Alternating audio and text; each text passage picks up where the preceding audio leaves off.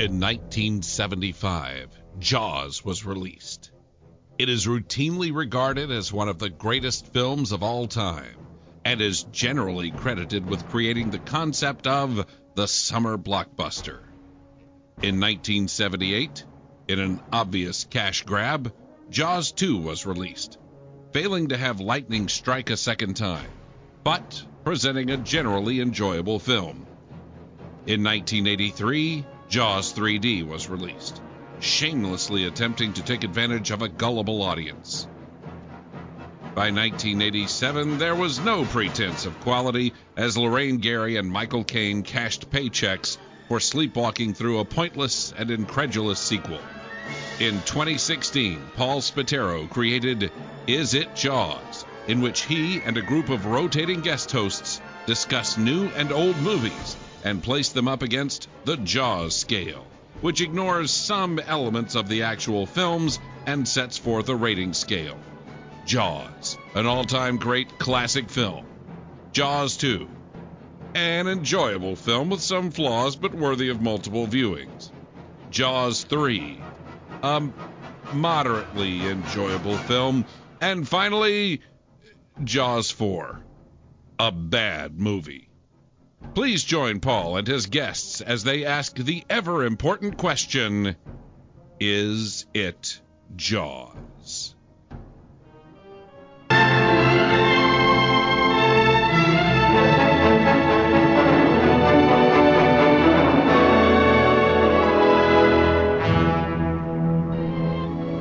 like to tell you about The Quiet Man. He's John Wayne in a picture you'll soon be cheering. It's the story of Sean Thornton, a right-intended man who came from America to forget his past in Innisfree. There he met a fiery red-headed lass, and the village marriage broker went to work. That's a pretty bonnet you have on. Bonnet? Don't you be talking to me about bonnets. After leaving mine stuck up there like a... Easy now. Have the good manners not to hit the man until he's your husband and entitled to hit you back. Then her bully of a brother, Red Will Danaher, refused to pay her rightful dowry.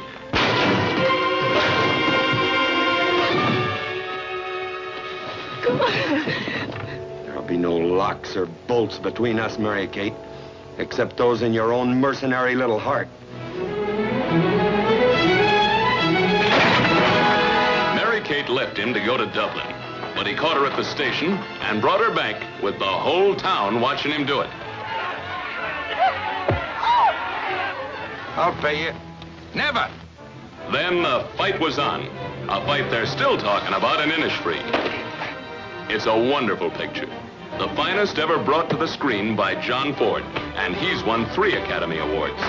His direction makes unforgettable the performances of John Wayne, Maureen O'Hara, Barry Fitzgerald, and Victor McLaglen. Hello, everybody, and welcome to Is It Jaws? I'm Paul Spataro, and today I have reunited with a long-lost old friend, Mr. Sean Whalen from the Raging Bullets network. I was going to say network, but show. How you doing, Sean? I am thrilled to be here, and you're right. It's been so long since you and I have had a chance to really talk like this, but it's great to reconnect with you and to have this opportunity to talk about a film that I'm really excited to chat about. You know, I'm going to give just a little bit of history, a little bit of our history that you don't even know about, because years ago when I got my first iPod, I got it for the purpose of listening to music, and then someone clued me in that there were these things called podcasts, and I was totally oblivious to it. You were already involved in this before I was even knew podcasts existed, and I started looking for comic book podcasts because that's, you know, one of my passions. And I found Raging Bullets, and I started listening to it. And I'll tell you, for the first while, I don't know how many episodes I listened to, but for the first couple that I listened to, I actually thought you were an employee of DC Comics doing this, like, at their behest. And one of the first shows that I can remember listening to was when you did the Superman 2 Donner Cut episode. So that's quite a while ago, I'd say. That's one of your earlier ones. We just crossed in March 15 years of podcasting. Wow. And we crossed over 600 shows this summer. Was really excited for both of those landmarks. It amazes me. You and I were talking before we started recording about how long it's been since you and I have had a chance to podcast together. And I think we traced it back to at least like 8 years ago, which it blows my mind how fast time flies because it does not seem like that long. No, it's so easy to lose touch and lose track of people and just kind of move, keep moving. But it's so great that podcasting, which is this medium where we're listening to each other, has led to these long-lasting friendships. Because I mean, for you and I, we have a long-lasting friendship here out of this medium that has connected us, and I think that's really been the thrilling thing in this culture of growing friendships based around things that we all truly enjoy. Yeah, and I could say I couldn't give you definitively when or what it was about. But I could tell you with pretty good confidence that early on in my listening, before I even had any thought that I would do podcasting on my own, I'm pretty sure I reached out to you by email to tell you I was enjoying the show, and then little by little we made contact, and then the next thing you know, Facebook friends, and then we have real conversations, and then you appeared. I believe, if my memory is correct, it's either 2 or 3 episodes of Back to the Bins that you appeared on over the years, so people could seek those out, and I guarantee you they were good. And what I did, if my memory is accurate, and usually it is, but I'm getting old, if my memory is accurate, I think I gave Sean the opportunity to talk about things that weren't DC for a rare occasion, since his show is all DC. And that's the fun of being able to do these kind of episodes, to be able to cross over and jump on other people's podcasts and have an opportunity to talk about things that we love that we don't always get to talk about on our own shows. So I really appreciate the opportunity to be here today. Like I said, I'm very glad. I'm glad we were able to reconnect, and that I reached out to you. And as I was saying before we started to record, once we did start talking about it, you mentioned a few movies, and the one we're covering today, which is 1952's The Quiet Man, was on the list of movies that you gave me as possibilities to cover. And as I told you immediately, that just makes my antenna going up that I have another friend who likes older movies, because a lot of the people who are movie lovers are more interested in recent movies, and even though they might be willing to watch something older, they don't have the background to discuss them the same way. Now, I'll give you just my general background, and then I'll talk a little bit about this movie in particular. But years ago, when I had a lot more free time in my life, and when we were still in the age of VCRs, the VCR, the video rental stores were, $5 to rent something for a night, and then they went down to $1 a night, and that's when I really allowed my love of movies to go nuts. And what I would do is I would just pick an artist or an actor or an actress or a director, and just say, I'm going to focus on this person for a while. So somebody like John Wayne in this movie, I would go 7-8 days in a row where I'd rent a John Wayne movie, I'd bring it back the next day, I'd take another John Wayne movie. And I got a lot of my background that way, besides having taken film classes and just always loving film. But I have, I've seen quite a few John Wayne movies, put it that way.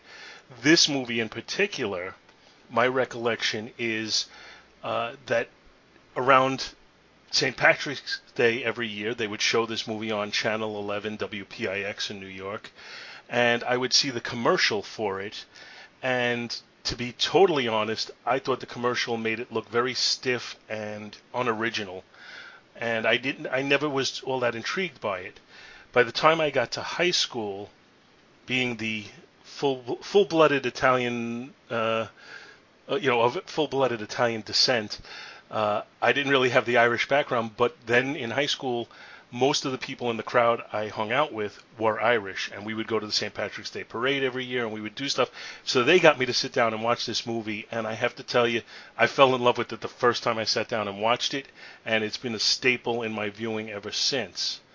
Now, that's my background, and I'm curious to know what your background is, Sean. So I can trace it back to 88, 89. This is my senior year in high school. I had to get for college credit, I had to take an arts class, and I didn't have any artistic talent. I always love art, but you can't draw worth anything. And music, I didn't have any musical background. So as a college credit class, you could take an art appreciation class, and the second half of the semester was film. And I'm like, well, okay, the film part, I'm a film fan, sounds great. I had no idea how much I would love this class because it introduced me to silent black and white films straight on through till about the early 70s that they were hitting. And the great part about that was we hit a period where we were going over some of the movies of John Ford and John Wayne together. And one of them happened to be The Quiet Man. And when I watched this movie, it just hit me. It just was a movie that I just really was mesmerized by. And I've, over the years, multiple rewatchings of this film, but it was really through the film class. If I hadn't taken that film class, I don't know that we'd be having this conversation. I wouldn't have suggested it because it wouldn't have been something that I was exposed to back in '89 because of that. And I had friends who I was lucky enough, we ended up watching films together. We would do like a Sunday night movie night where we'd get together and we'd do a rental, very much like you're talking about, go to the video store and grab something. This was one we ended up grabbing and watching together. But that was an important era for me. That film class really broadened my horizons on not just being a fan of current movies, but also being a fan of classics that were before my time, that were films that really should be on my radar. Yeah, I had a similar experience that, my first film class was in high school, and the teacher really did broaden. I don't know about broadening my horizons because I was always open to seeing new movies, but I think he opened my eyes a little bit more to seeing the subtleties of movies, in the direction, how there'd be like a message in the way people were situated and things like that, which was always subliminal for me before that, and I never actually was aware of it. He focused primarily on Alfred Hitchcock and Orson Welles movies. There was very little else that he did beyond those. And so, I kind of matured in my movies thinking those were the two great masters, and they are, or were, great masters. But I didn't realize how other filmmakers who would make movies that were more lighthearted, such as The Quiet Man, were equally adept in their own way. And as I was watching this, I started noticing little touches with the way people were situated and things like that, which would be, the same thing that Hitchcock would do and the same thing that Orson Welles would do. I mean, John Ford truly was a master. And when you see his filmography, you realize how many great movies he made and how he was, a pioneer in a lot of what went on. And this movie was a passion project for him. I've recently kind of become aware of how he, really had to push to make this movie, and the studios were not really all that willing to do it. They were afraid of, the politics of Ireland becoming a problem with the movie. So even back then, we have some similar issues to things we deal with now that we think are unique to the current day and age. What I learned. Sorry, go ahead, Sean. They had to do a Western in order to get this film made. Like the studio that they did it with, because I'm with you. That's the story behind this is fascinating.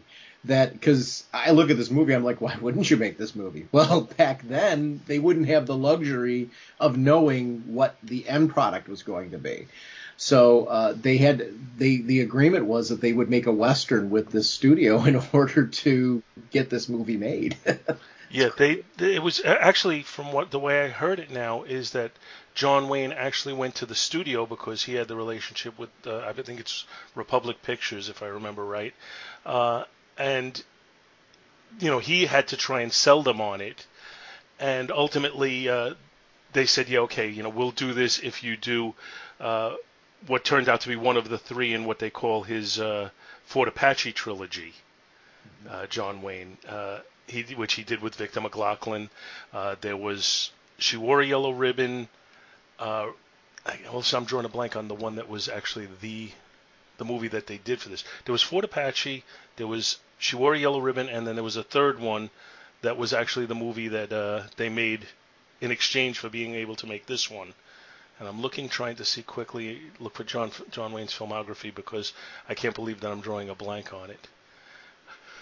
Anyway, of the three, it was actually the least in my opinion. Oh, and there's Maureen O'Hara's also in that one too, in that trilogy.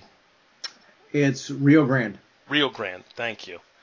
I can't believe that I couldn't remember that.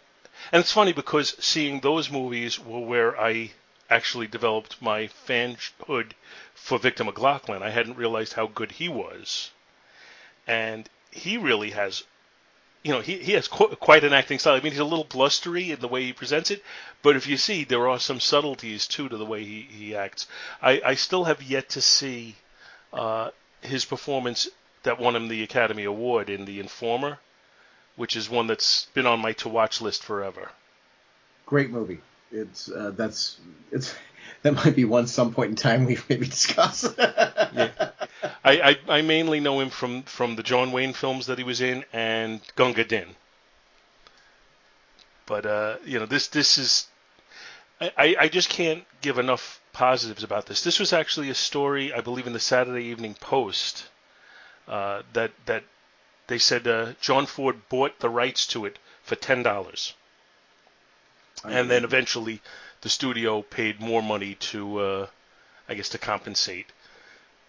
But the initial movie rights went for $10, and then he had him for years. Just as a quick way of background, if you haven't seen this movie, it is essentially a remake or a retelling or a variation on The Taming of the Shrew. It's funny, you were talking earlier about Victor McLaglen, and it just led me to think about the cast in general. Because it's very easy to talk about this film and focus on John Ford and John Wayne, and then, of course, Maureen O'Hara. But one of the things that I think is the strength of this film is absolutely them, but, Victor McLaglen, the entire cast. Really, I mean, it's a stacked cast.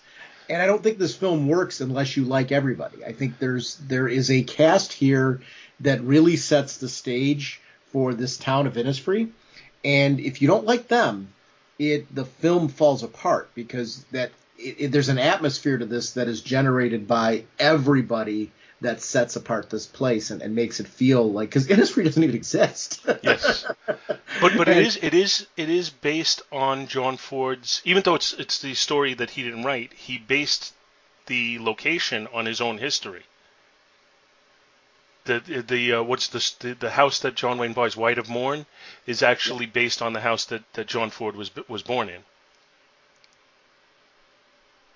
You get that passion too from the story, just because you've got Sean Thornton, who is like, you've got to believe very early on that this guy has a love for this place that would draw him back, and that clearly comes across in the writing, because John Ford's actually a writer in this, and I didn't realize that.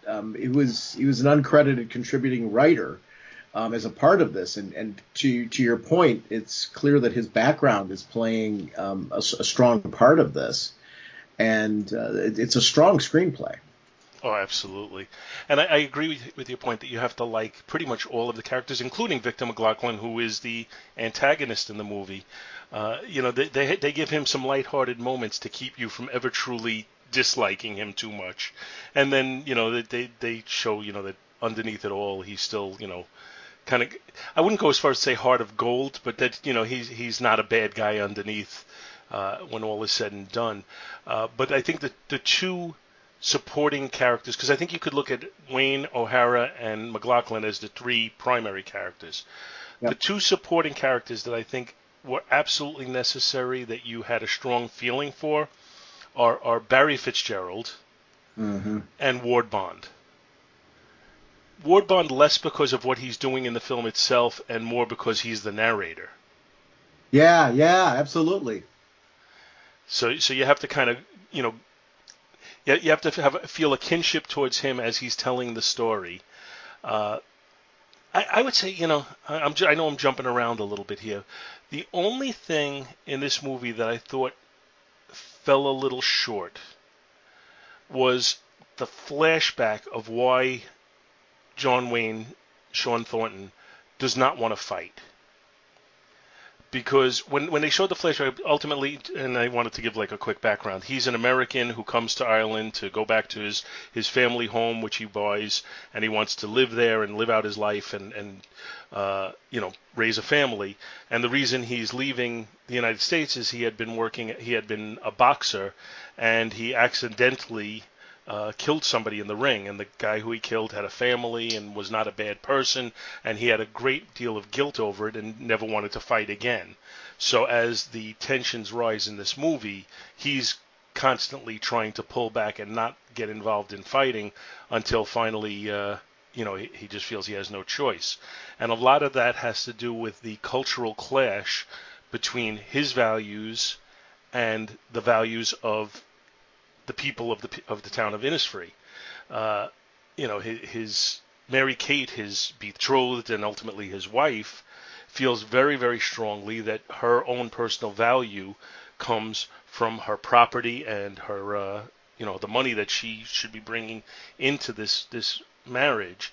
And then her brother, who is Victor McLaglen, won't give that up, and she is ashamed because Sean Thornton won't fight for her. And she's viewing him as a coward, and it almost makes me feel like singing "Coward of the County" by Kenny Rogers as I'm going through it. But it's there's a lot going on there for a lighthearted movie. You mentioned that flashback scene, and I agree with you. It's underwhelming, and if there was one mark of this film that I would say, it's not an. It's weird to say that it's not an important part of the film, but it's not treated as such, other than that it's a catalyst. It's a catalyst that explains why he's come back to this place to find his roots, to reinvent himself, to live a simpler life, to go back to maybe some memories that were pleasant in his life. We all look for comfort food, right? For him, these memories of his childhood harken back to a time of safety, a time of happiness. Even when he first meets up with Michelino Flynn, there's this idea of, I remember you from when I was a little kid, and you were when you remember me, and they have that touching moment where it's like, oh, I remember you, little Sean Thornton, and all that, which is such a great moment. But that sequence where we see that flashback, that John Wayne, I thought, did a good job of showing just how traumatizing it was for him, but it really was this sequence that almost felt like it was quickly produced, just for the purpose of getting it in to set that up, because it has to explain why you don't want to feel that he's a coward, so you need to believe there is something truly there that is keeping him from fighting, because at a certain point in time, even though he's doing this romantic piece of I love you for you, and he means it, he really does mean it, there comes a point where it's like, well, yeah, but how many times can you be ridiculed and all of this before you're going to step up and especially at this time, and be a man, so to speak. And that served that purpose, but boy, I'm with you. Watching it back again, I was like, wow, that was kind of that is the only part that I feel of the film that is a little underwhelming. I think it would have been more, and again, it's the only weakness in the whole movie as far as I'm concerned. I hate to harp on the one tiny little thing, and it's far from a fatal flaw. But I feel like it might have been more effective to just have him confide in somebody in a strong way to explain, which he does. He does talk about it at one point, but I felt like that scene of him talking about it is more effective than the scene in the boxing ring that they show as a flashback. Yep. The boxing ring, and then I'm just thinking about it in the flashback. They show John Wayne, in his boxer trunks with the gloves on, and he's all clearly upset, and then they show the other guy on the floor. And then they throw a towel over his face to show that he died. It's like, what utter disregard for the man's corpse. And for people, if you're listening to this and you're like, because sometimes I do this too, where you listen to a podcast first to get an idea if this is something you want to see or join into. The sequence we're talking about is such a small part of the film. And I actually would make an argument that the stronger build to his reasoning is his interactions, the teasing interactions with him and Reverend Playfair, where you get the idea what happened in his past. And Arthur Shields, who played Reverend Playfair, played a good role in this because you got to care about him too. But his kind of being a confidant of Sean Thornton in this, because he knew him. He knew that he was Trooper Thorne. He knew that Thorne, that he was this former boxer, but he kept it to himself. He was trying to place where he knew him from and caught on, and respected the wishes of keeping the secret. And I think I felt better in the film when I was a co-conspirator than necessarily with the reveal. I agree. That's a very good point. That character, while seemingly a very minor character in the movie, serves an essential purpose, and that to me that's a sign of really good writing, that you can do that with a character, and good acting as well. So that does it. And it's funny. I talked about how you're getting his motivations at the beginning of the movie when he's like looking over the land and everything. They have his mother's voice talking to him about Ireland as a young man, and I thought that was very effective to show why it had been his dream to go back here and live out his life here. And one of the things that I think the film does very well is capture the cinematography of the place, because it's a very beautiful film. So you want to, it's homey. You want to be there. You care about these characters. As they're even describing how to get to these places, it's endearing that, it's almost a maze to get there. So there's that road up there, but you don't want to go that way. You want to go this way. I love that. Are you familiar with this road? Well, don't go there. And then even the argument of if he knew how to get to that town, why would he need to know how to get to Innisfree? Because he has to pass through Innisfree to get there. Everybody in this movie who has a speaking line is a character. Yes. And they give them. They make most of them very eccentric, but they're just so much fun. And I feel like that was part of the film. There's the people, but then there's also even the train station. When you see it, it's beautifully shot. The town itself, as they're making their way through, is beautifully shot. At a time where, we're very used to technology being able to bring to life things that before were very limited, they were really able to use very creatively the artistry of film to make this place come to life, and its various buildings and things that you just wanted. I wanted to walk through there with them. And I think that's really critical, because you've got to believe that Innisfree is a place that you would want to go and hang out. You'd want to go into the little shops. You'd want to stop by and visit the neighbors there and see as much of it as you possibly can. This is a place where if I could vacation in this place, I would want to see all the sights. Absolutely. And that's important in a film like this, because you've got to believe that there's a reason why this guy would care about this place enough to be there, to have that kind of conviction, and to be a part of this community. And I love films like this where the cast is so well done. Well, I think Ireland is a character in this movie. Yes. Oh, yes. It is clearly a love letter to Ireland, and the cinematography is absolutely beautiful, as you mentioned. This was John Ford's dream project to make this movie, and one of the things that they basically said that I've recently heard is that he refused to make it unless it was in Technicolor. He absolutely wanted to make this movie, but he was not going to make it in black and white and lose the beauty of the lush land. This movie did win the Academy Award for cinematography, and just looking quickly, Winston Hock was the cinematographer, and you may not know him by name, but he worked with John Ford on Three Godfathers. He was on She Wore a Yellow Ribbon, which we mentioned earlier, which is actually another beautiful movie, by the way. Actually, oh no, okay, I'm sure I saw the word Braveheart in here, and I was thinking this guy couldn't possibly have worked on that. No, but that was John Toll that did that, and they just mentioned that he's Hawk's equal as far as Academy Awards. But he also did the cinematography for Mr. Roberts and The Searchers, which I think are pretty well known as being, beautiful movies when you watch them. So this was a very talented cinematographer. John Ford clearly was on a mission to show how beautiful this land was, and I don't even know if real life could hold up to how great it looked in this movie.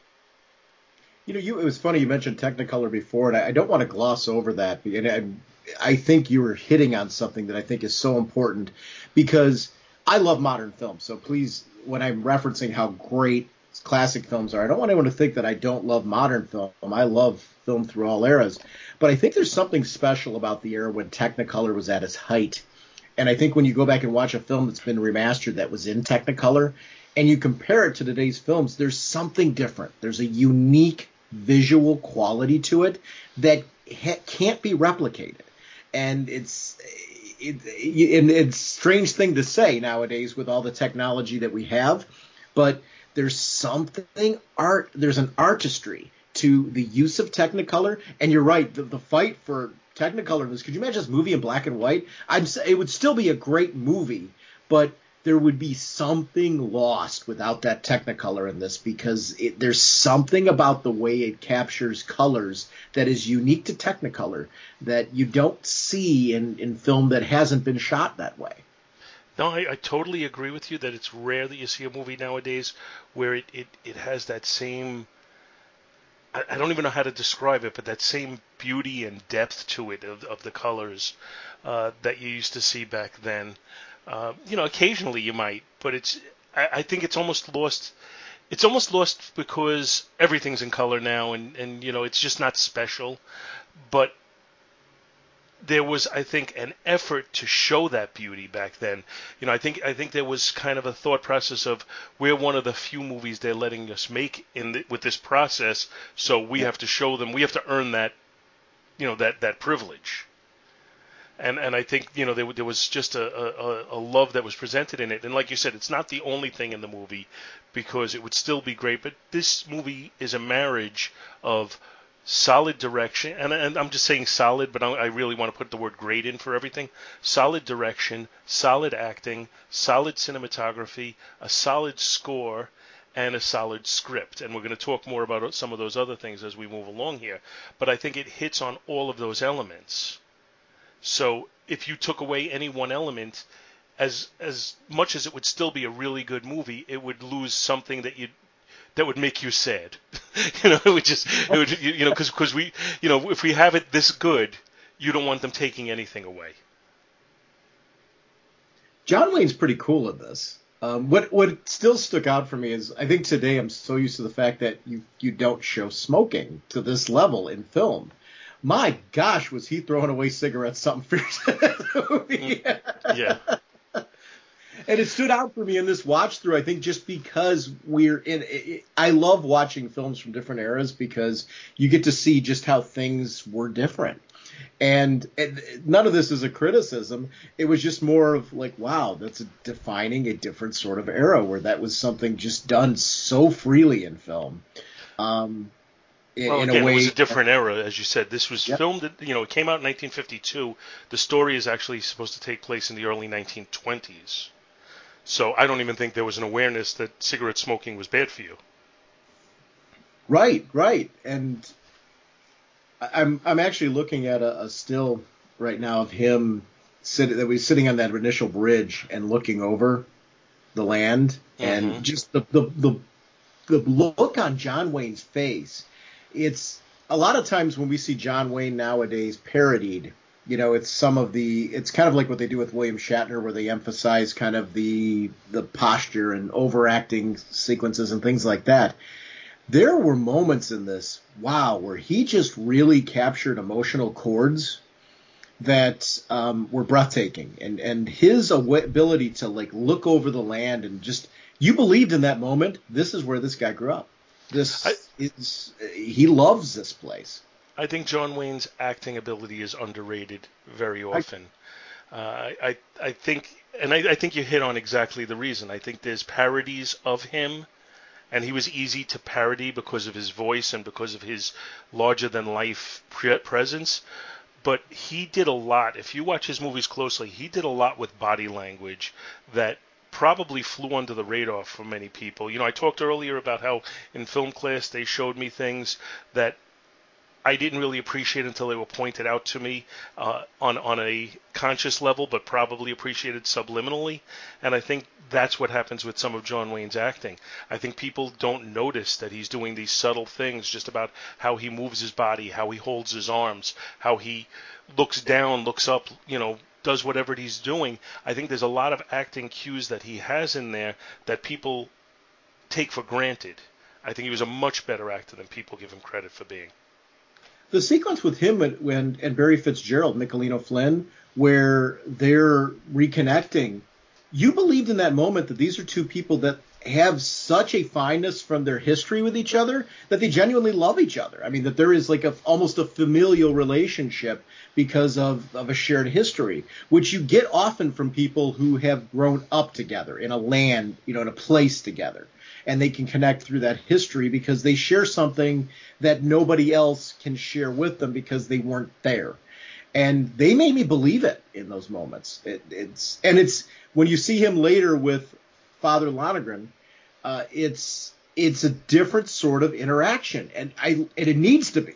And I loved the duality of him being able to interact with multiple people and yet have a relationship that felt very organic and very real to who these people were and what their role would be in his life. Or, this is a first meeting, and kind, professional, gentlemanly, but not the fondness that he had with Michelino Flynn. I mean, he sold me completely on the fact that these relationships are drastically different. Right.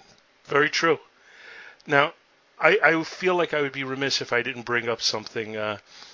Not that long ago, we reviewed the Gone with the Wind, and we talked about what is effectively misogyny in that movie, where Clark Gable, basically commits marital rape in that movie, and it all gets kind of glossed over because of the times and all of that, and we were talking about how how terrible that really is.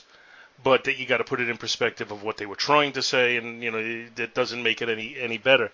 In this movie, they had a scene where it could have had a similar cringeworthy aspect to it, because she's so distraught over the fact that her fortune hasn't come with her that she doesn't feel worthy of being in a marital relationship. So she's saying, I'll cook for you, I'll clean for you, I'll give you your meals and take care of you, but we're not really married until I'm here 100%. And she locks him out. And he comes over, he just kicks the door open, and he grabs her, and you think it's going to be one of those John Wayne moments. And he picks her up, he throws her on the bed, and he goes out and sleeps in the, living room. So he at no point forces himself on her in any way, even though she's his wife at that point. And, again, a different era, they could have presented it, in what we would now view as being a very negative way, but they didn't. His character clearly loved Mary Kate, but he was not going to do anything unless they did it together. They had to be truly a couple.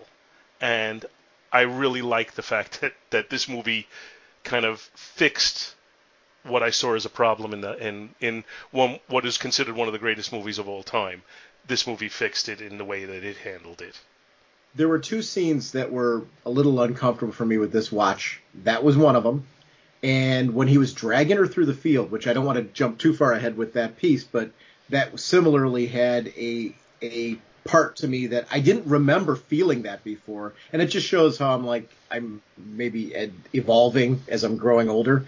Mm-hmm. In no way, shape, or form did it ruin the film for me. I think what works in this film, I looked at it with a critical eye, I should say, and he shouldn't have been doing that. I mean, and I think that's something where it's okay to do that. It doesn't have to wreck the film for you, but it's okay to be critical of that because, again, we're looking at what was a portrayal of a different era. So I think there's a certain part of that that's right. I think what this film did well, and I think I know I'm agreeing with you on the fact that I think she is a strong character, and you get that he respects her strength. and loves her for the fact that she's not afraid to throw a punch at him No. and throw a smack. And I think he likes that about her, that she stands up to him. And I think that's why do I give it, I don't want to say a pass. I can still be critical of those moments, but I like the fact that he is not trying to keep her from her chutzpah, her ability to get feisty and all of those things. He is drawn to that. He likes her strength. He wants to get to know how to earn her respect. And I think the fact that some of this comes out of frustration over cultural differences, where he doesn't understand her culture. He's making mistakes because of it throughout, because he's insulting her, and in many ways, without intending on it, he's spitting on her culture. And to a certain extent, she's not recognizing the great compliments that he's giving her in his approach. Because from his cultural standpoint, he's like, well, this is what a gentleman does. I don't care about her money. I care about her. Right. And I love that is such an important part of this movie. And I think it is why you can look at those sequences and go, well, that's not their whole story. We understand more of their relationship than just those two moments where we're like, as friends, we want to pull them inside and go, John, you shouldn't do this. As friends, I want to pull them aside, and I found myself in this rewatch. I want to pull them aside, each of them, and say, just tell the other one why you feel the way you do. Yes. Tell her why you won't fight. Explain to her why that you have this tremendous guilt, and explain to him how this culturally takes away from your personal value, and you come to a meeting of the minds, which they eventually did. But they never show that conversation. And to me, it's a staple of a romantic comedy, which is really what this is at its core. That there's always got to be some miscommunication. And that's the miscommunication in this movie. But eventually they come to the total meeting of the minds because he stands up for her, he gets her money, and then they take it and throw it into the fire to show that the money doesn't mean anything to them. It was the principle of the thing. What's important is what you're touching on here. It's a comedy, but at no point in time do these characters feel slapstick or do they lose realism. They feel like real, well-rounded people. And the events that happen to them are funny because of the fact that they feel realistic. It never loses it's steeped in reality and comfortable reality. It doesn't have to be too serious. But you've got a story that is serious here, especially when you take a look at we referenced the sequence that we both are kind of like, I don't know that it was the best sequence in the film with the fight, but it sets a tone for a very seriously driven story about his background and why he's avoiding these things. And it keeps this sense of these are three-dimensional, real, living, breathing people who can be funny, who can cry, who can get angry and frustrated, and all of these things, and never lose your interest and never lose your protectiveness. I think I'm more endeared with these characters because I see them as realistic. They're not forced to avoid being human. Yes, I agree with that. I'm going to kind of non sequitur us over to something just because I just remembered something that I wanted to mention, and I'm afraid I'm going to forget to mention it if I don't mention it now. When he finally has the final battle with Victor McLaglen, Will Danaher, and he gets punched and he gets up and he starts coming back towards him. If you get a chance to see it again, watch his body language as he starts walking towards him. It is exactly the way Sylvester Stallone did Rocky in the first movie, as he would come towards Apollo Creed. And I can't imagine. It's the first time I noticed it when I watched it for today. But I can't imagine that Sylvester Stallone wasn't actually doing a John Wayne imitation in that moment. And if anybody knows the scene I'm talking about or watches it after we talked about this, look closely at that and tell me if I'm wrong or not. I really had to, like I said, I had to get that out before I forgot it. Yeah, no, I agree with you. I would not be shocked if this wasn't one of the films, or at least films that were influenced by this were somehow what Sylvester Stallone drew off of, because that fight sequence, even like his passion for fighting, that becomes really apparent during that final fight sequence, because you get this idea that he's happy. Like, he's back fighting again. It's like it set him free. Yeah, and it was, you get that idea that, like, okay, this is part of who this guy is. I mean, it was so much a part of his life that he has this moment where he's fighting, and it does show his respect for Will Danaher, the fact that he knows that this is somebody I can go toe-to-toe with and really go toe-to-toe with him. You get why these two have in the fight, like, how can a fight lead to understanding? You kind of get it by watching this fight. It's one of the better fight sequences in a film, in the way that it's portrayed. And they develop a respect for each other throughout it, and then when, and their conversation actually goes there. And that leads me to, this movie is so eminently quotable. There are so many lines in this movie that I've used just in everyday life that I find a moment where I use them. One of my favorite is, write his name down. Now strike a line through it. And it just seems so silly, but I've used that one a million times. When they, and what made me think of it just now when you said that is when they finally stop to express their respect for each other. Victor McLaglen says to him, "Your wife." Wait, no, he says, "My sister, your widow." She could have done worse, but just when he throws in "your widow," like, that, in other words, I'm going to kill you in this fight. I just love little lines like that. What's his name? Michelino Flynn is just, almost everything he says is gold. Oh, I could watch, like, a spin-off movie of him. Like, you could put him in other movies as this character, and I would watch him, like, instantly guide people around places. I love when he's talking to the other guys. Yes, he's a millionaire, like all the Yanks, but eccentric. Oh, so eccentric.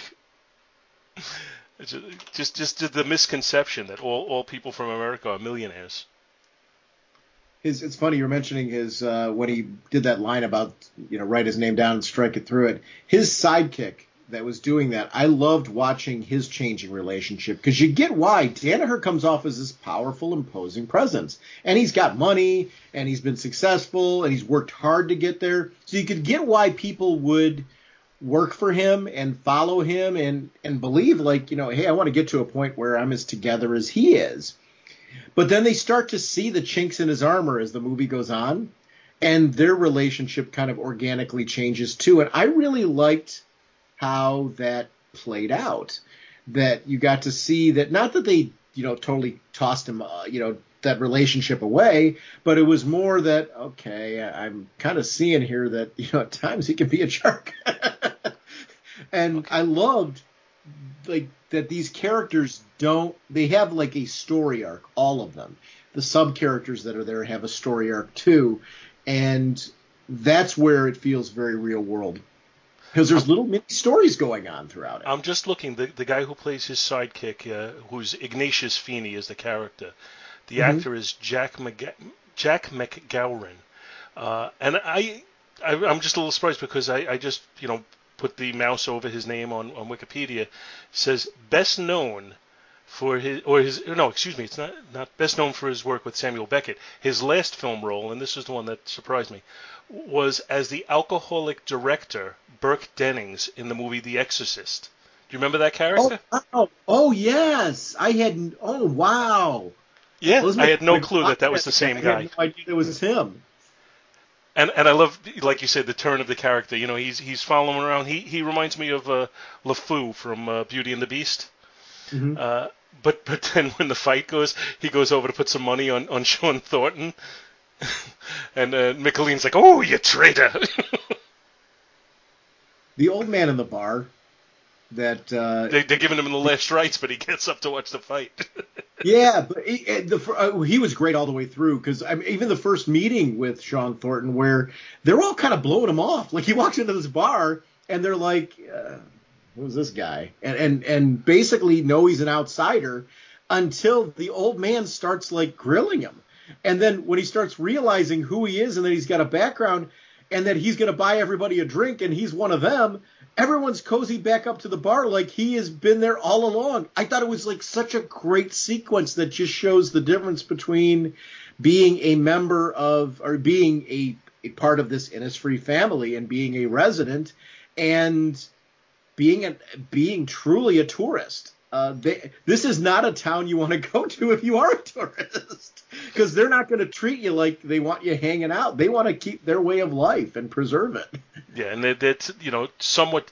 While they'll talk to you, they wouldn't open up to you, and Right. they're until they realize he's one of their own. Then all of a sudden, they're very welcoming of, and it's just, again, to me, the script is just so well written as far as the lines. So, I remember your grandfather, old Sean Thornton. He died in a penal colony in Australia, and your father, he was a good man too. There's just so many little lines like that just stay with me when I'm watching it. He died in a penal colony. Colony means he was arrested and sent to a penal colony. Probably, my guess would be for defending Ireland. But just the same, there's just so much depth there, and just humor on top of it too. Speaking of humor, the sleeping bag sequence was so funny because, again, showing cultural differences. He's got a bag you sleep in, a sleeping bag, they call it. And they're fascinated. They want to take this thing apart to get a look at it. I mean, little side things that happen in this, because there's this big overarching story with these characters and romance, and not just John, because by the end, you're not just rooting for John Wayne and Maureen O'Hara's characters to get together. You actually want to see Squire Danaher and the widow, Tulane, get together. Like, I actually was at the end rooting for. I'm like, I want him happy too. I really do. I like this guy at this point, even though I wanted to see him punched. I really did want to see him have a positive ending as well. So there were arcs that were really important. I think sometimes films stay very flat in the sense, and there's nothing wrong with that, where you're focused on a couple of characters and their foreground story is all that's important to you. This film did a really good job of making me care about all of the backstories that were going on. I wanted to see what happened to everybody. I wanted to see all of their conclusions and where they were at the end of this. And I did love seeing the old man get out of the bed for the same reason you're mentioning, because by that time I'm like, I'm so invested in this guy. You can't kill him off. He's got to get up. Yeah, but the scene you mentioned, or the subplot that you mentioned about Danaher and the widow Tulane, I thought that was extremely well played. First of all, you don't even feel that it's developing, but it is. So that makes it, just have a subtlety to it. You just think it's throwaway lines as it's going on, because he's, they make it seem like he's out for her money and nothing more. And then they use her as a device to get him to give permission for his sister to go with Thornton. But then as it goes on, while she's outraged by his behavior, you start realizing from little things that she does that she actually really does care for him. And then at the end, after, Thornton is and Mary Kate are happy together, Sean and Mary Kate, then it closes out with you seeing that him and the widow Tulane, or Danaher and widow Tulane are going out on a date, with Michaelino O'Flynn as the matchmaker, so that they've finally gotten together. And I agree with you that you feel good about it, but you also feel good about the relationship between Danaher and Thornton, because as I said, there's a scene in the bar where they start expressing their mutual respect for each other, and then rather than continue the fight, which is what they say they're going to do, they just sit there drinking, and they both tie a load on, and then they come back to the house where Mary Kate has prepared dinner for them, and she's clearly absolutely thrilled to see that her brother and her husband are now friends with each other. But then there's even, what does he do? He spits on the floor or something. She yells at him. It's like, sorry, Mom. Like, you talked about her inner toughness, that she can cow him just the same, even though, he's a burly, tough man. One of the things I really liked about John Wayne in this was the fact that even though Danaher was clearly doing everything he could to get in his way, John Wayne was trying to make peace. He kept over and over again trying to be the bigger man, trying to be the gentleman. And not in a way where it was like cowering from weakness. He was genuinely like, oh, you know what, I'd like to get along with this guy. I'd like to make this right. He wasn't trying to take the land to screw over or hurt Danaher or anything like that. It was because it was an ancestral home. So, it's like, hey, listen, we can be friends here. You're going to be my neighbor because of this. There's no reason why we can't get along and can't coexist. He's came here to get away from conflict, and he keeps trying to make that peace, which a lot of people wouldn't do. And I felt it did not come across as anything less than organic in what he was trying to do, because sometimes you can force that too. And I felt like the script did a really nice job of showing that's inherent in his character, where he's at peace and trying to be this gentleman that really at his core he's always been. And it was something that I think is really critical, because if you don't buy into it, if it seems like it's fake, you don't care about Sean Thornton. And by the end of it, I really feel like I know, you mentioned earlier a code and ways of the difference that he and Maureen O'Hara were having in the beginning were some cultural differences and background beliefs.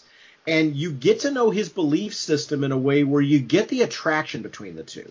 Even though they have differences, you see how their beliefs are so strong that you can see why these two would be a magnet for each other, because it's okay that our beliefs are different, but there's something about yours that are drawing me to you. I want to know more about who you are, and I want to figure out a way to not lose myself, but be a part of your world, be a part of who you are.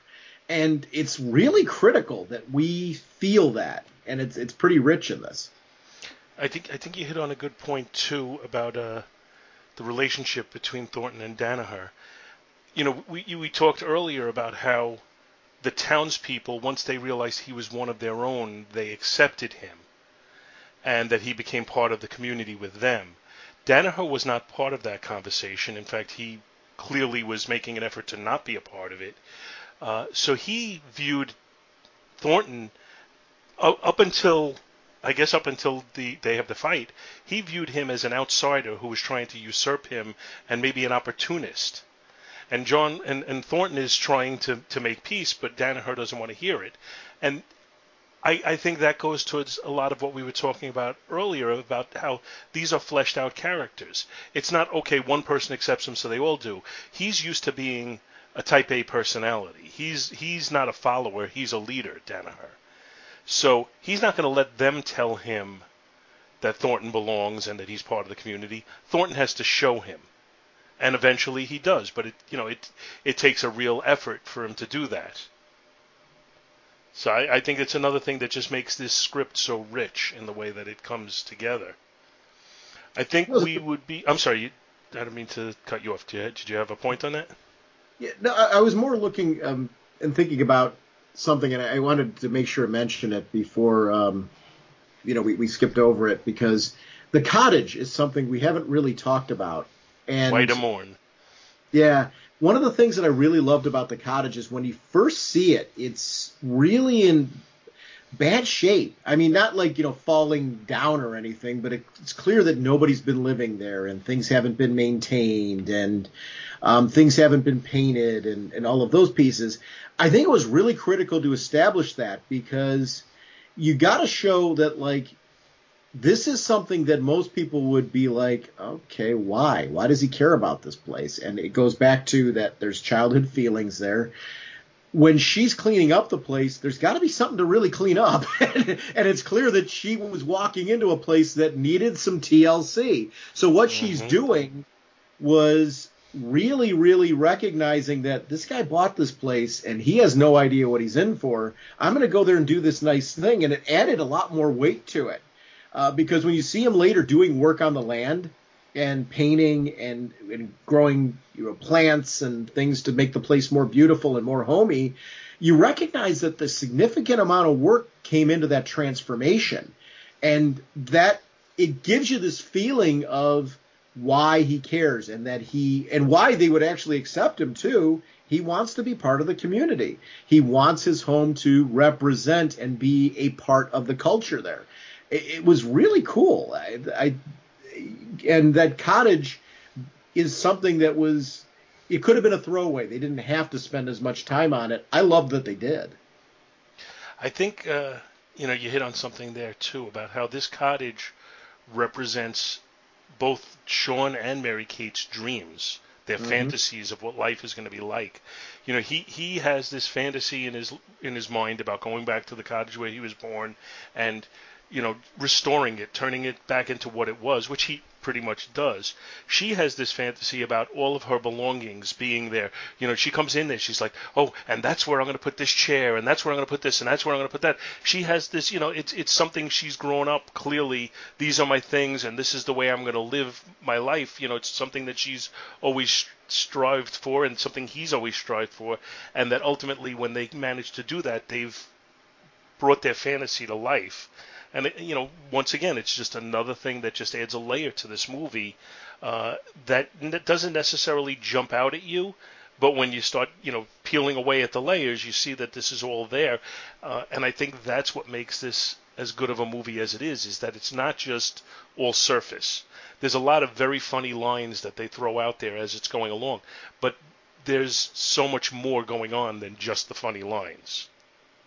It's funny, when she became part of the home, when they first got married, the home started to evolve even further, felt more like a home. And when her stuff was finally there, because it was still felt like it was missing things, like it was a little empty. And when her stuff came in, it was like the final pieces that, like, it's like her bringing herself and completely being a part of the home. Really finished off the place and made it really quaint. It was a nice, like, you could see, like, I want to go over there and hang out at their house, and having company come over became a thing where you're like, I can get why people would want to come over there and hang out and have dinner, because it's just a nice, comfortable place from this empty, disheveled place that it was very early on in the beginning. It undergoes its own transformation, like the cast does. Definitely. I totally agree with you. I think we'd be remiss if we didn't hit on the score of the film for a moment. There's a lot of little, music in the background. There's a lot of very obvious Irish tunes, Wild Colonial Boy, things like that they're played to great effect during the movie, and they're very catchy as they go through them. But there's just an overall music that goes throughout it, and it's dum dum dum dum dum dum dum dum dum, and it's repeated over and over again. And it's at different paces at different times. It's different instruments at different times. And even Michelino Flynn, when he's just sitting there by himself, he's humming that tune. And I just think it's just very, very catchy throughout. And then when I look at the Wikipedia page, it says, when Maureen O'Hara died in October 2015, her family stated that she listened to the music from The Quiet Man during her final hours. Filmmaker George A. Romero was also said to have died listening to the score, which I just find fascinating. But it's just, it is a very catchy music as it's going on, and it does exactly what I say the music should do. It never overpowers the film, but it emphasizes certain things. If you're not paying attention to it, you might not even really notice it all that much, but it creates a mood throughout, and I think it's just another thing in this movie that just adds to the, to the sum of its parts. My father had the album. The record album, when I was growing up, and I didn't realize it until I had actually seen the film in '89. And it was during an era where we had, been starting to get past record players. So at the time, I was like, well, this is really cool that we have this, but don't play records as much anymore. But I did this time around in listening to it for this. I ended up I enjoyed the soundtrack so much as I was watching this again. I ended up going on iTunes and buying it because I like the music so much from this. It really is. I'm glad you referenced that, because I like the music so much from it. I'm like, this is a score I want to own. I really enjoyed the music in this. Yeah, I just can't give enough superlatives. I think, anybody knows how I'm going to rate this movie at this point already. but there's just so many positives to this thing, and it's just an absolute pleasure to watch. It had a running time of slightly over 2 hours, I believe. I'm looking for that now. Why does it not have that listed here? Well, oh, there is 129 minutes. So it was 9 minutes over 2 hours, which was out of the ordinary in that era for something that wasn't an epic. And this, as much as I love this movie, I wouldn't call it an epic because those are the sprawling, Ben-Hur type movies, the Ten Commandments, biblical epics, that kind of thing. For just a romantic comedy, 129 minutes was uncommonly long, and apparently the studio wanted Ford to cut it down, and Ford's response was, "You watch the movie and tell me what to cut out." And they did, and they said, "We don't want you to cut anything out." Well, here's the beauty of this. I think you and I agree with them, because in the end, the only sequence where we may have some criticism of was probably that 9 minutes. I mean, the sequence that we're talking about with that fight flashback, I think maybe it was a 10-minute sequence? Oh, I doubt it was even close to that long, honestly. Yeah. I bet you were only looking at a couple of minutes there. Right. But I mean, maybe it seems longer to me because of the fact that out of the whole film, it was my least favorite sequence. But even then, I mean, it's more of finding something in a film that I just adore. And I think that one scene might have been done slightly more elegantly, and that would have made us happy. But I do think it is important to have that scene to show his motivations anyway, so I still wouldn't have cut it out. No, and the one thing I will say, if I would compliment that scene about one thing, I liked that it felt like it was shot differently. It was grittier. It was more grounded in, like, it felt like dirty. The ring was dirty. It didn't feel at all connected with the rest of the film. And I know that's kind of a weird thing to say when you're watching a movie like this. Like, why would you want it disconnected? Because it needed to feel like it was in a different place, in a different part of his life. And it did accomplish that. That's one compliment I would give from it, because it needs to feel like something that he's walking away from, like something that feels wrong. And I think the flashback does accomplish that feeling of it's not a good memory. It's not something, there's nothing remotely about any of it that it's uncomfortable. I totally agree. I think, the whole point is that he was leaving that life to go to what he, viewed as paradise. And it turns out that he was accurate, which is in and of itself, different from most movies. Most movies that people go to see paradise and they find out it's not what they thought it would be. But in this instance, Ireland is filmed in a way where it's bright, it's colorful, it's beautiful. You don't want what he's leaving to look that way. So it's dark, it's gritty, it's dirty looking. And I think that's effective. There's a sequence that is just making me chuckle right now as I'm thinking about it. It was the first time Michael O'Flynn talked to Maureen O'Hara about Sean's intentions for her. That he was interested, and she's clearly incredibly interested and hoping that that's what he's there for.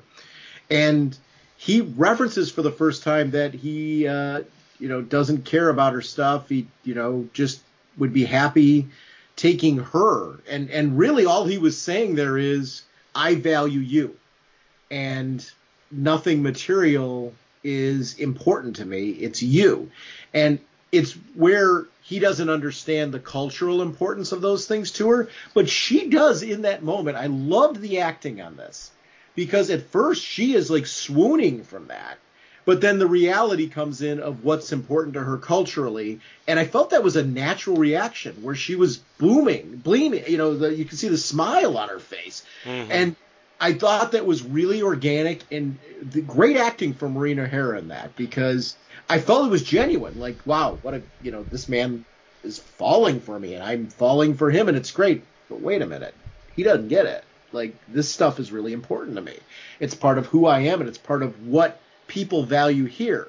And status is a really important part of the culture here. You see that in the relationship you mentioned earlier, Will Danaher and the widow Tulane, where Danaher is, I feel he really respects the widow and respects the fact that if the two of them got married, it would be great for both of them.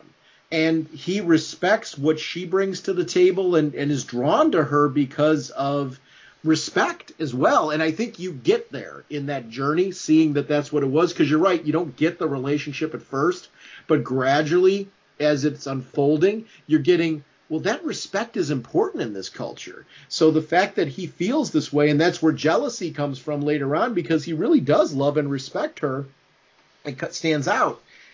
I think it's critical in contrast to this sequence where John Wayne, from our cultural standpoint, is being noble and being gentlemanly, but it's weakness in this culture.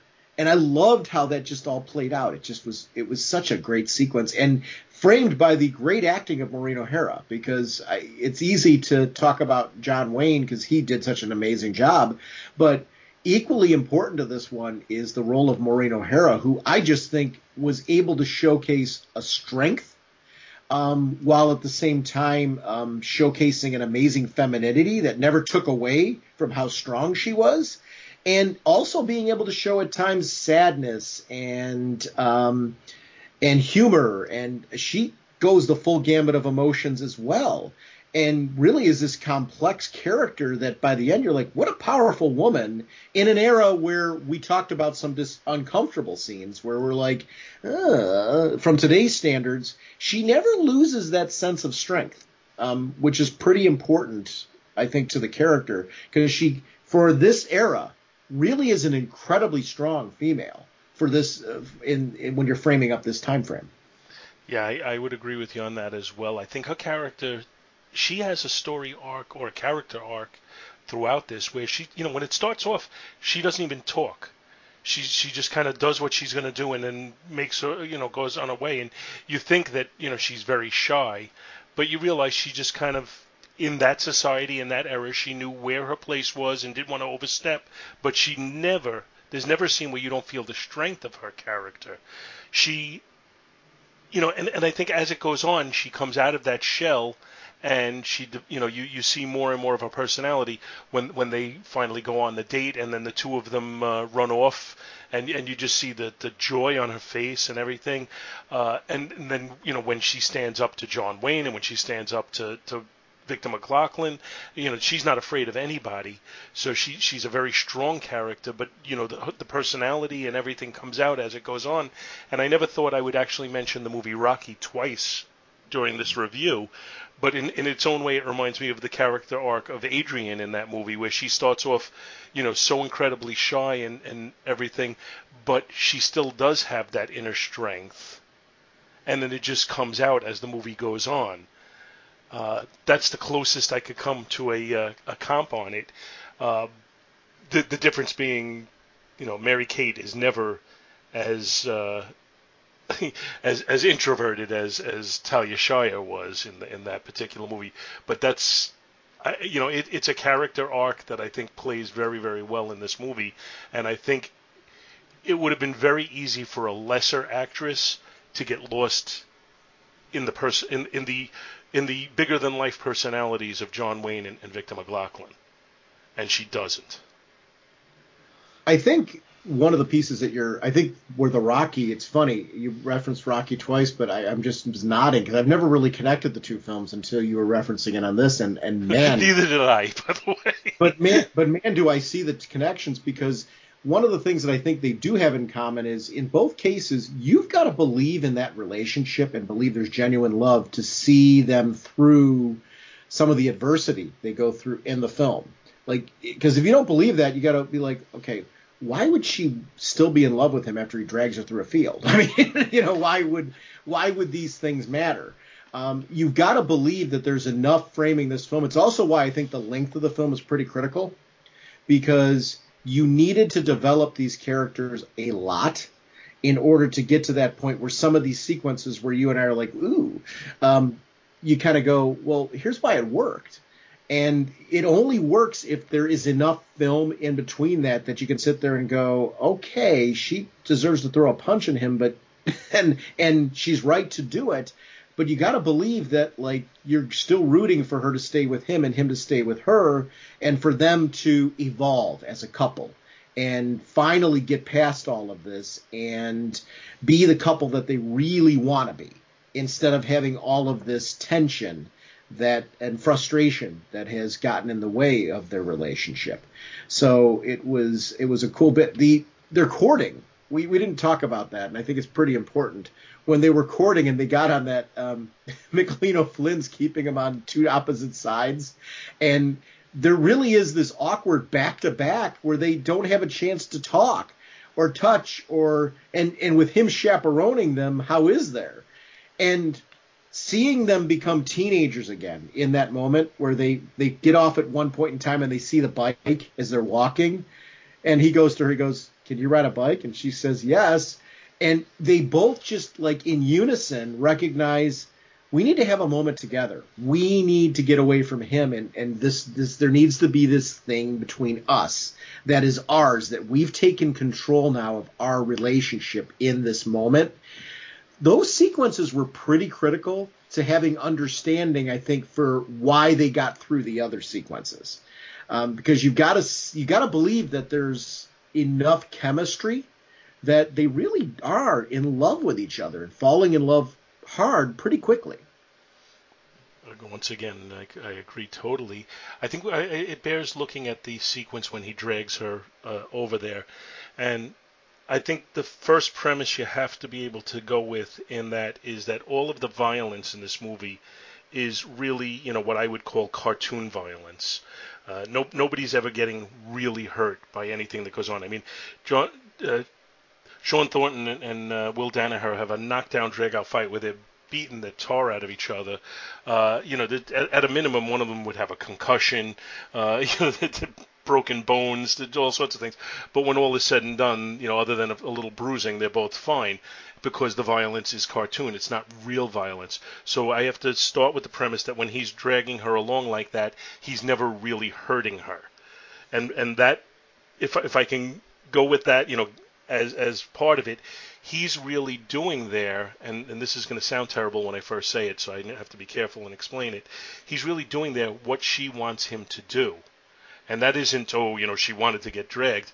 She wanted him to stand up to Will Danaher. She wanted him to show the backbone and say, this is what you have to do, and we're not going to put up with your crap, basically.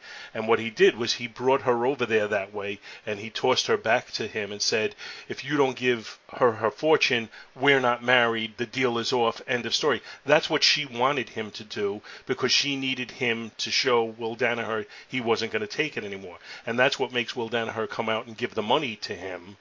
And then he and Mary Kate take it and throw it into the fire because now they've finally reached a place together where they want to be. He did what she wanted to do, and she did what he wanted to do. He stood up to her brother, and she showed him that she really didn't care about the money. It was all just the principle of the thing.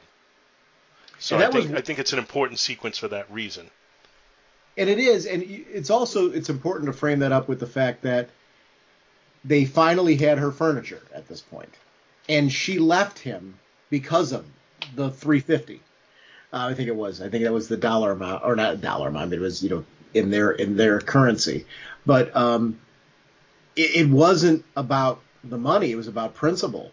And she was leaving him. She was on a train leaving him, and that made him snap. He's like, I'm losing my wife over this. And he finally got to this point where it's like, enough's enough. If this is what you want, fine. I'm going to drag you all the way back, and you want this fight? This is what we're going to get. It gets relayed to him. I don't remember who tells him, whether it's Michelino O'Flynn or I think it was somebody else who said, she said to me, she loves him too much and she can't be with him if he's going to be, if he's not going to be able to, if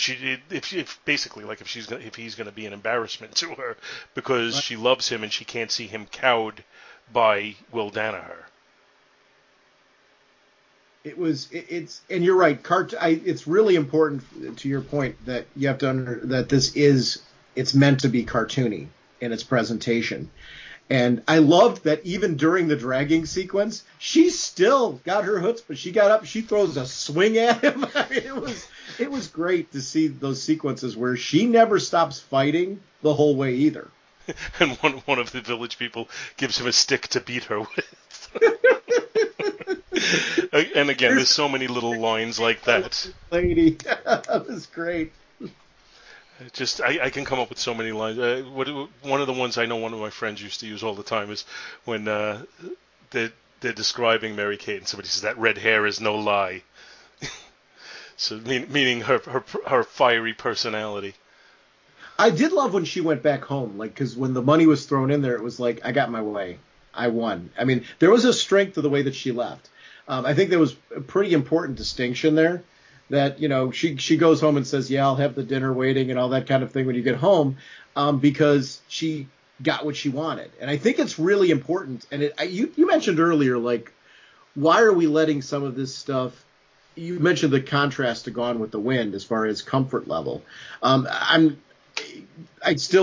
cringed at a couple of those sequences, sure, but why do you sit there and go, why do we still love these characters? It's because you can put it in an era, and at the end, I still felt she was strong, because at the end, her demeanor completely changed. She walked back home with a confident strut because she got her way. and despite all the, you know, old world behavior, he never disrespects her. Right. Right, so right. That's very important. It is, yes. It's a critical film because you know, we're dealing with a very different era where I don't know, you couldn't get away with this today, I don't think, in the same way. Nor, I mean, unless you're doing a film from an era and like really being clear that that's what you're doing. But this as a action comedy drama, I mean, there's so much going on in this. It's a pretty incredible piece. Just by way of trivia, I would also note that 4 of John Wayne's children, Patrick Wayne, Michael Wayne, Tony Wayne, and Melinda Wayne, are all they all have uncredited cameos at the horse races. Oh, that is awesome. Yeah, I'm looking at that too right now. I did not notice that before. That is really cool. And I would just make mention that a lot of these actors were part. You know, this was done in an era when directors had their actors, and that doesn't mean they were exclusive. You know, John Wayne would work with other directors, Maureen O'Hara would work with other directors, but you saw over and over again people like John Wayne, Maureen O'Hara, Victor McLaglen, Ward Bond, and other people would work consistently with John Ford. You know, he would always seek them out. And you don't see that nearly as much nowadays because you don't have the powerhouse directors. But you do see Spielberg working with a lot of the same people all the time. You see Martin Scorsese working with a lot of the same people all the time. So it does happen, but I don't think the directors are as, you know, I don't think they're as well known as they were back then. So it's just again, it's a different era. And the chemistry of certain actors and actresses working together during that time was something that was really apparent. I'm a big fan of the Marx Brothers, and obviously over the years they had certain people that they continually worked with.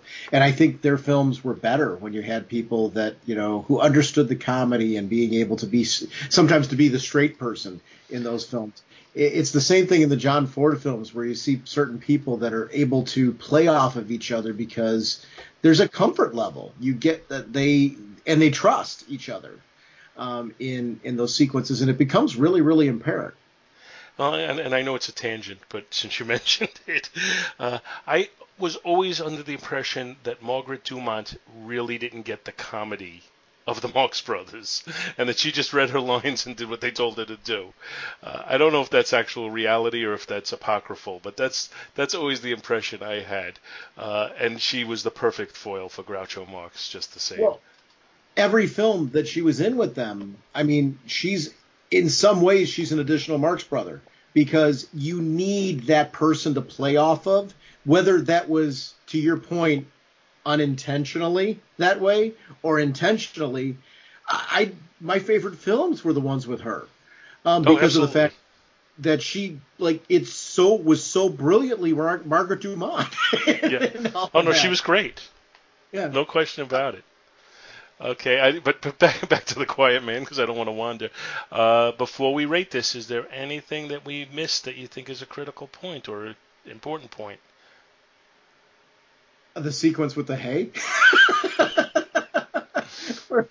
I mean, I could go on and on about this film, but during the battle, there's this sequence where they're fighting in this giant pile of hay, and it's chaos. Like, it wasn't just the two of them fighting.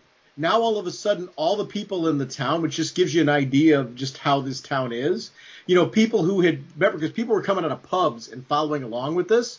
It's an example of how, in the excitement, everyone got involved. People were pushing into other people, and they started getting in the fight. Out of the hay, not only pops out John Wayne and Victor McLaughlin, but pretty much like a quarter of the cast.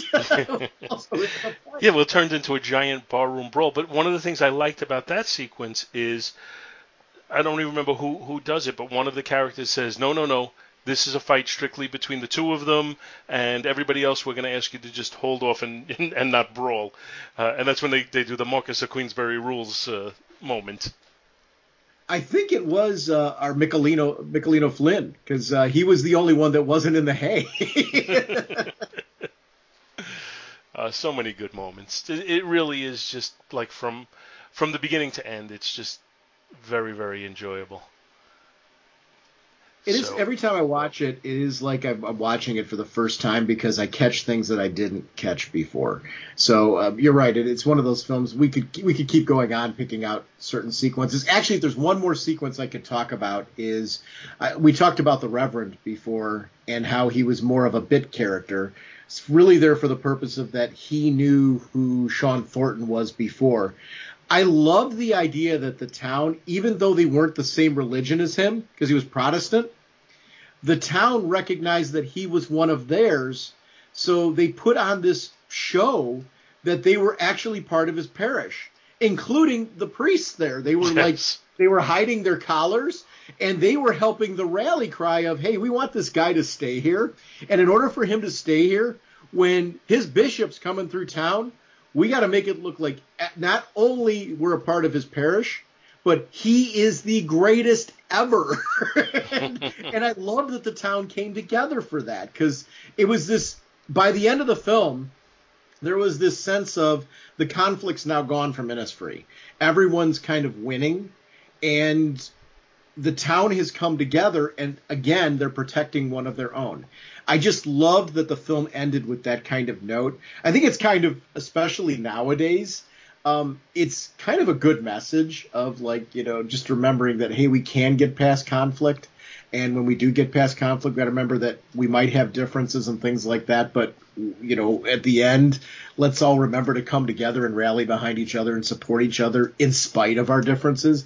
It is a cool ending in this film that has so many different emotions going on for it, including a great comedy. Absolutely. There really are. There's a lot of, just like I said, it just keeps going and going, and it right up until the end, and it's something to stay with. There's no question. I don't think I could hide it for a second that I'm going to rate this as Jaws. But I'm going to throw everybody out a little homework assignment, if you are so inclined. There is a documentary out there called John Ford Dreaming the Quiet Man. And it's pretty good. If you love this movie, it gives you a pretty good insight into the making of it and a lot of things that they did. And it is available on a free streaming service called Tubi, Tubi. So if anyone's interested, that's something you can watch. If you haven't seen this movie, I'm strongly recommending that you see it. If you have seen this movie and know how good it is, I'm recommending that you watch that documentary. It's available for free. I would also say, if you haven't seen the movie in a while, it's a good one to rewatch with, like, fresh eyes. Because I do think as you give it some time and, like, step away from it and watch it as you've evolved, I think it does. I watched this in '89 for the first time. Watched it again about a week ago in preparation for this, and boy, it watched different, and I mean in a positive way.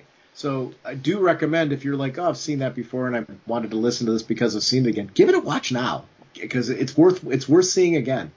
Agreed. So would I be correct that you're going to rank this as a Jaws? Yeah, without hesitation. And it's funny, we can say that with the fact that we're both critical of I didn't expect us to talk about that so much, but we're both critical of the same sequence, but it's such a small part of the film, and I think in its own way a necessary part of the film. I think our preference would have been that it was handled slightly differently than it was. Other than that, my gosh, what a terrific watch all the way through. Absolutely, and I think I think because it's the only sequence you don't like, you've overestimated the length of it by quite a bit. I think that scene only goes on for maybe a couple of minutes, and it's not that it's even painful to watch. It doesn't have the level of joy that the rest of the movie does. Yeah, it really does. I think you're right. I think it does feel longer than it is because of the fact that I think some of the areas where we're critical about it. And that may be why we're critical, too, because this film, other than that, it cooks. Yeah, absolutely. So, Sean, I want to thank you for coming on. This is great. I'm glad we managed to get together again. And we already have plans. If anybody's enjoying Sean's presence on the show, we already have plans to get together in the very near future. So Sean's going to be back. But in the meanwhile, why don't you tell everybody where they could find you if they don't already know? Yeah, we do a regular podcast called Raging Bullets. It's a DC Comics focused podcast. We do weekly episodes. Periodically, from time to time, we do what we call pop culture and whatnot episodes, where we do talk about their bonus episodes in between during the week, where we talk about comics outside of DC. A lot of times independent books and things like that. But RagingBullets.com is where you can find us. And I'd be remiss if I didn't say to you, thank you for the invite for this. I don't get the opportunity to talk about films unless they're obviously DC related on my own podcast. And that's not a knock. I mean, we have something that our podcast is about, but the opportunity to really talk about something like this is something I didn't think I'd get a chance to do. And man, did I enjoy this. So thank you very much for the invite. Well, it's my absolute pleasure, and I really enjoyed it as well.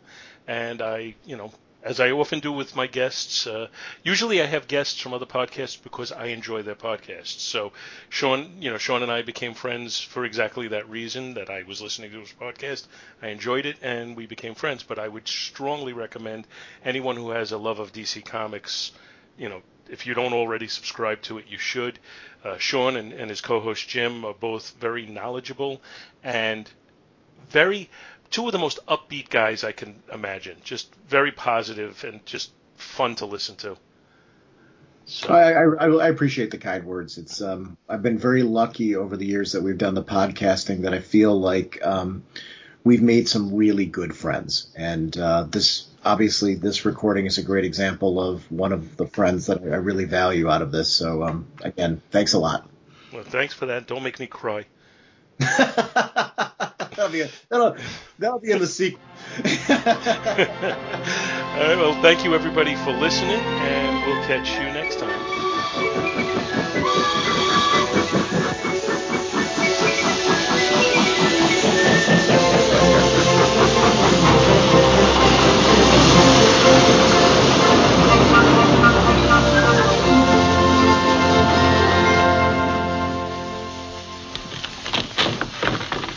Well, then, now, I'll begin at the beginning. A fine, soft day in the spring it was when the train pulled into Castletown, 3 hours late as usual, and himself got off. He didn't have the look of an American tourist at all about him. Not a camera on him. And what was worse, not even a fishing rod. Castletown?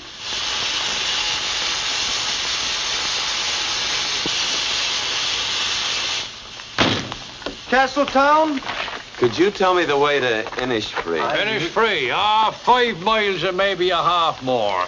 Do you see that road over there? Yeah? Well, don't take that one. It'll do you no good. No, the best road to Innisfree, and many's that to walk. It's Innisfree you want. Be saving your breath, Mr. Maloney. Let me direct the gentleman. Happen you know the way to Knockanore? Knockanore? If he knew the way to Knockanore, would he be asking the way to Innisfree and it just beyond? There's many knows Knockanore that doesn't know Innisfree. And if you'd take the time to study your country's history, Mr. Maloney, you'd be the first to admit it. No, don't be sent another poor man to Knockanore. So the fishing is finished there entirely. Now tell me this, Yank. What is it you're after?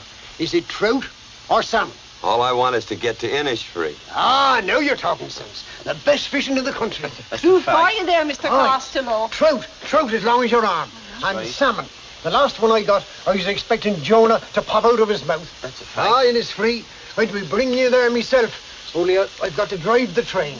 Hey, was I telling you about that trout I got 2 Sundays before last? You did. At Innisfree. Ah, not at all. At Ballygar, over the other end of the country.